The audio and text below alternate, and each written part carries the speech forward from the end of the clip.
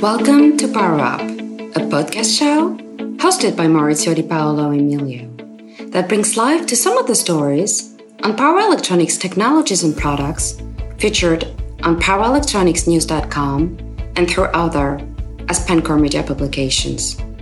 In this show, you'll hear both engineers and executives discuss news, challenges, and opportunities for power electronics in markets such as automotive, industrial, and consumer.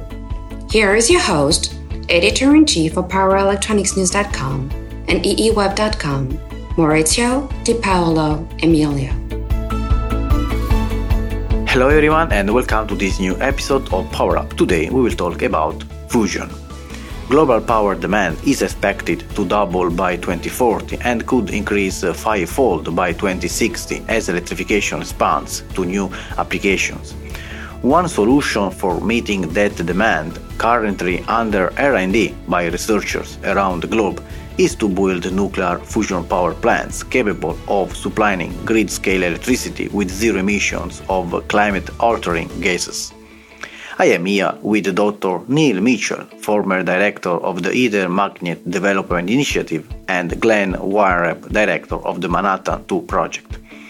ITER is a $25 billion effort to build a large fusion reactor in France.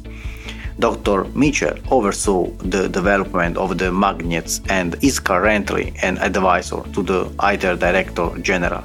He has over 40 years of experience with fusion. The Manhattan II project identifies the lowest cost way to solve climate change, and Glenn has published over 25 articles on this topic. Glenn is going to interview Neil Mitchell to talk about fusion energy.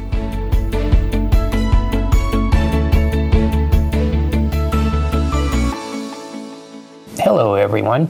This podcast explores how a government or foundation could potentially resolve climate change with a $1 billion a year sized R&D program that accelerates the development of fusion power, where the goal is to produce commercial fusion this decade. We define commercial fusion as the making of electricity at a cost comparable to natural gas or coal-based electricity.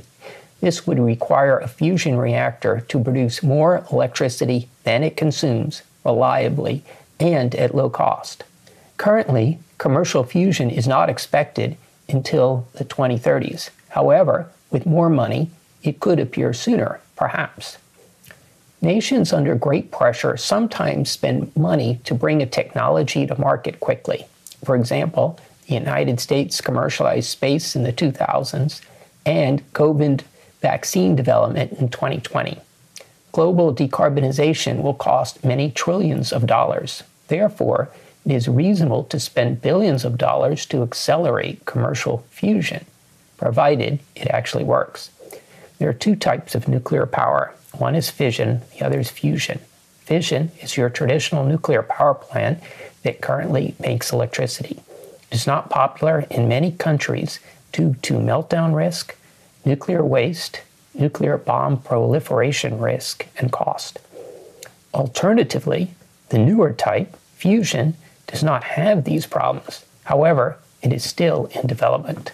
Dr. Mitchell, welcome. Thank you very much for inviting me. So let's begin with the question, how much money would it cost to get commercial fusion working this decade, in your opinion? And if you had this money, what would you do with it? So what we want here is certainly more funding, and I think you're well over the $500 million a year here. What level you go to upwards depends on which challenges you set. But public procurements tend to push to low risk. If you wish to go fast on fusion, you'll have to have high risk. And if you want a high risk, you'll have to accept that some of this money is going to be wasted. I mean, in the early days of the Apollo program, for example, I mean, you were shooting off several rockets, but there were quite a few failures down the line on that. Yeah. Mm-hmm. And you have to allow the same thing here in your parallel development. If you're going to build a commercial fusion reactor, you're going to need thousands of people. You can't suddenly start with a program that's spending 500 million or $1 billion a year. You have to ramp up your expenditure or you'll waste it. You have to build up an infrastructure. You have to build up companies that can provide you your components on an industrial scale. I mean, we have a lot of experience in ITER for this, where we developed the low temperature superconductors with when we started in the mid-90s, a negligible industrial base. And at the end, we were producing something over 100 tons a year of this material. Now, I think here you're going to need actually 3 reactors. First of all, is going to be a kind of, I suppose you can call it a proof of principle reactor. It's something that achieves a nuclear plasma. It would be fairly high Q. It doesn't have to be ignited, but it will show that you can get a fusing plasma and you can control it for a reasonable amount of time. In the US, I think at the moment it would be something similar to Spark. It probably hasn't got a breeding blanket. Heat extraction would be limited. So the second device has to be it's a reactor. So it would be a bit bigger, and it would have the breeding blankets required to make the tritium to make it self-sufficient. And most important, it would set the basis for the third reactor, which would be the commercial one. It seems to me that ITER is a large fusion reactor that was designed in the 1990s, and then building it it's 30-year, call it a 30-year project or more. And it seems like there's a lot of talent and money that is put into building this.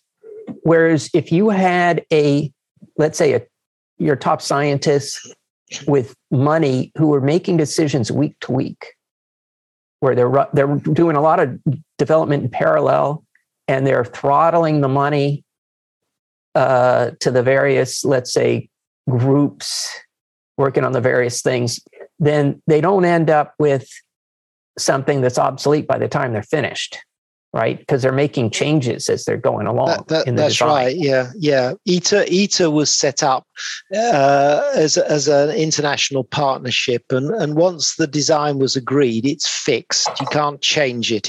ITER is not an agile project. It's constrained because it has to meet a lot of expectations from the different stakeholders, and it's constrained because the basic concept was fixed 20 years ago now, and we can't change it because it's just the project doesn't work that way. I think what we need something now is to be agile. We have to adapt as we go, and the ITER doesn't permit that. I understand. If you've got, let's say, a brilliant scientist who's, let's say, designed the fusion reactor in China, and another one who's brilliant scientist that designed a fusion reactor in England, and they've published over 100 papers each, and generally speaking, top scientists and engineers, there's a saying, they don't suffer fools gladly, meaning if they see something that's not working, they'll just shake their head, say it's no good. I'm not going to continue working on that. They'd be pretty tough about cutting down the engineering projects that are not bearing fruit, right? And being agile. I mean, it's their nature to be agile. If they're given power. Yes, if they're given power, but the projects I've seen that so far have tend to you've got the money and you've got a framework, and you have to work within it, which tends to discourage people. It discourages innovation, and it discourages change. You have sort of two things. One is a big development project where you have a business plan that you put together, and then you work on something over 20 years, and you have no agility, very little agility. That's one way of doing things. That's the traditional way of doing things. The other way of doing things is you've got the top fusion scientists that, they get grumpy. They see something not work. It takes them about a second or so to say, "Oh, cut that thing! It's not working." Yeah, and they would say, "Look, I don't even see why we're doing this. We see that it's not working. Stop doing it." By nature, they would be agile if they were given power. You have a project where they're in charge. They have power. They're given money, and everybody is instructed to provide them with maximum support. But you have to be careful you don't get into the sort of the principle of trying to herd cats here. We have to put some damper on it. Sometimes you just have to try harder. Sometimes you need to decide that you've reached the end of the road and go to something else.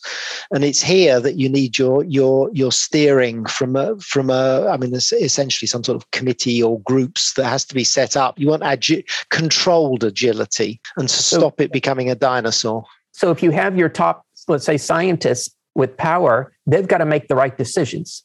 They've got to decide, are we at the end of our rope, or do we just need to try harder? But then the question is, well, who makes these decisions? And it seems like the most talented fusion scientists in the world are probably the best. Yes, with the reservation that you have to be careful with vested interests. You think you're developing a new fighter jet or something. You have 3 prototypes. Well, if 2 of them don't meet the flight acceptance test, they're dropped and you go to the other one.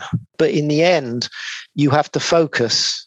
If we look at the different groups, let's say there's 5 to 10 groups worldwide working on on fusion, and they hold patents, and there's thousands of patents total.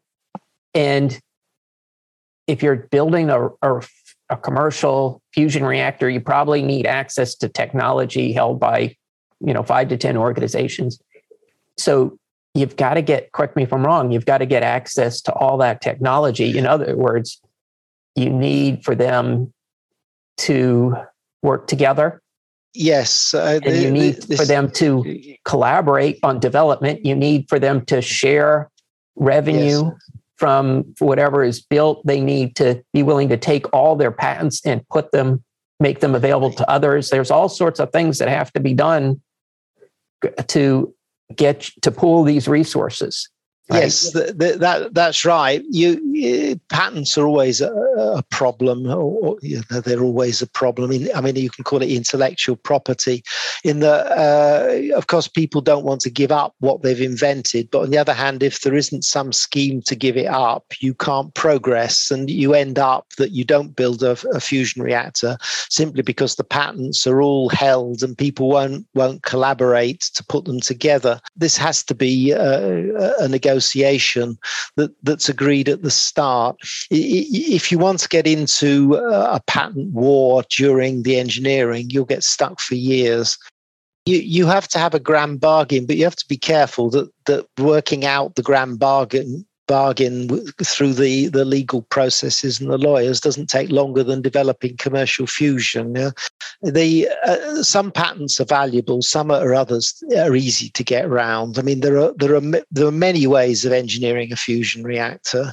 Value of the patent is in how much extra it costs you to go around it. There may be a very few where it is particularly critical. I don't think that a commercial fusion reactor will turn out to be patent driven. I think we've got nature to fight first before we get onto the patents. Mm-hmm. It's if we don't collaborate on fighting nature and working out how to do it, the patents won't matter. You don't get paid for on your patent, yes, until somebody manufactures the commercial fusion reactor and sells it. Then, if you're a patent holder, you can say, I want a percentage of what you just sold. Yeah. But if that occurs 20 years from now, your patent will have expired by then, so you're not getting anything. So if you're a patent holder, then it's in your best interest to work with whoever is putting together commercial exactly. fusion. It sounds like you want to be part of the negotiation panel. Yes. Well, maybe you would be good at negotiating. No, I don't think so. If you have, let's say, entities that control patents, and let's say there's, 3 to 10 or so entities of varying degrees, and one is CFS, and you have the CEO of CFS, and they could assign an individual person that speaks for them, and ITER could have one person that they assign to speak for ITER. And if you've got your entities, and then you have people that have been assigned to speak for those entities, then they can get on Zoom once a week and have conversations and talk about, how can we get this moving before everything expires and we end up with zero. That's right. Yes. You have to put a penalty on negotiating forever. Right. Otherwise you will. Yes. And I think everybody realizes that. And I think also for climate change, they realize that you want to look at ways of accelerating development. And also that involves if every engineer has access to everybody else's technology, then that means they can more easily work on commercial fusion. And it's also interesting that with decarbonization, which is over the next 30 years or so, where the plan is to stop emitting CO2, and that involves replacing existing infrastructure with green infrastructure that does not emit CO2. And if you look at how much that cost, you're looking at maybe $100 trillion worldwide that's spent over 30 years. And if you have, let's call it 100 trillion, and you reduce that cost by 10% and save 10 trillion, then, well, okay, that you're saving money. And if you can spend billions of dollars to save trillions, then it's reasonable. So there is a reason for why large foundations and governments might be willing to accelerate fusion with money. But then the question, I think, for them is, how does that work? Where's the money going? And, what are the various relationships of the various entities, and how do you marshal your resources? So it seems at the moment, the thing that's missing is the let's call it the proposal for how this comes together. It'd be helpful if there was a document that listed the engineering that needs to be developed in a way where you summarize each engineering step is summarized in maybe one paragraph with a picture. Yeah, pretty much like that. Yes, that you look at the issues, and you want to get a bit of a global view. And it's not just the superconducting magnets. Of course, you have to look at the plasma control parts, the nuclear radiation, the maintenance, the repairs, this kind of thing. But maybe 10 items with a paragraph summarizing what you have to do. This is all very fascinating and important. Dr. Mitchell, I want to thank you for your time. Thank you very much for giving me the opportunity to state my opinions, and I hope it leads to something.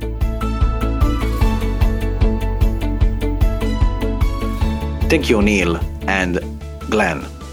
Given ambitious climate change targets, attention is turning to cleaner energy sources in order to achieve a green transition. Investing only in renewable energy sources, on the other hand, may not be sufficient to ensure an economically reliable and secure energy supply. The energy that propels the stars is called fusion. Our sun is a massive fusion device. Hydrogen atoms travel at extraordinary speed in the sun's core. Hydrogen atoms combine to form a heavier helium atom. Energy is released then in the form of light and heat. From early demonstrations to the achievement of long fusion plasma duration times, along with the ultimate goal of plasma break-even, when plasma releases at least as much energy as is required to heat them, incremental progress has been reported over the last several decades toward practical fusion energy. Still, the conditions for fusion to occur on Earth, as well as obtaining a constant positive energy gain, remain difficult to achieve. If the ITER project achieves its goals, DEMO will be the next one to the ITER experimental reactor. Transitioning to DEMO requires connecting the reactor to the grid and producing up to 500 megawatt of net electricity. While ITER must demonstrate that more energy can be obtained from plasma than is consumed, DEMO must demonstrate electricity production from fusion. That brings us to the end of this episode. Stay tuned with more news and technical aspects about power electronics. If you are listening to this on the podcast page at etimes.com or powerelectronicsnews.com, links to articles on topics we have discussed are shown in this page. Power Up is brought to you by AspenCore Media. The host is Maurizio Di Paolo Emilio and the producer is James Eade. Thank you everyone for listening. See you next episode. Stay tuned.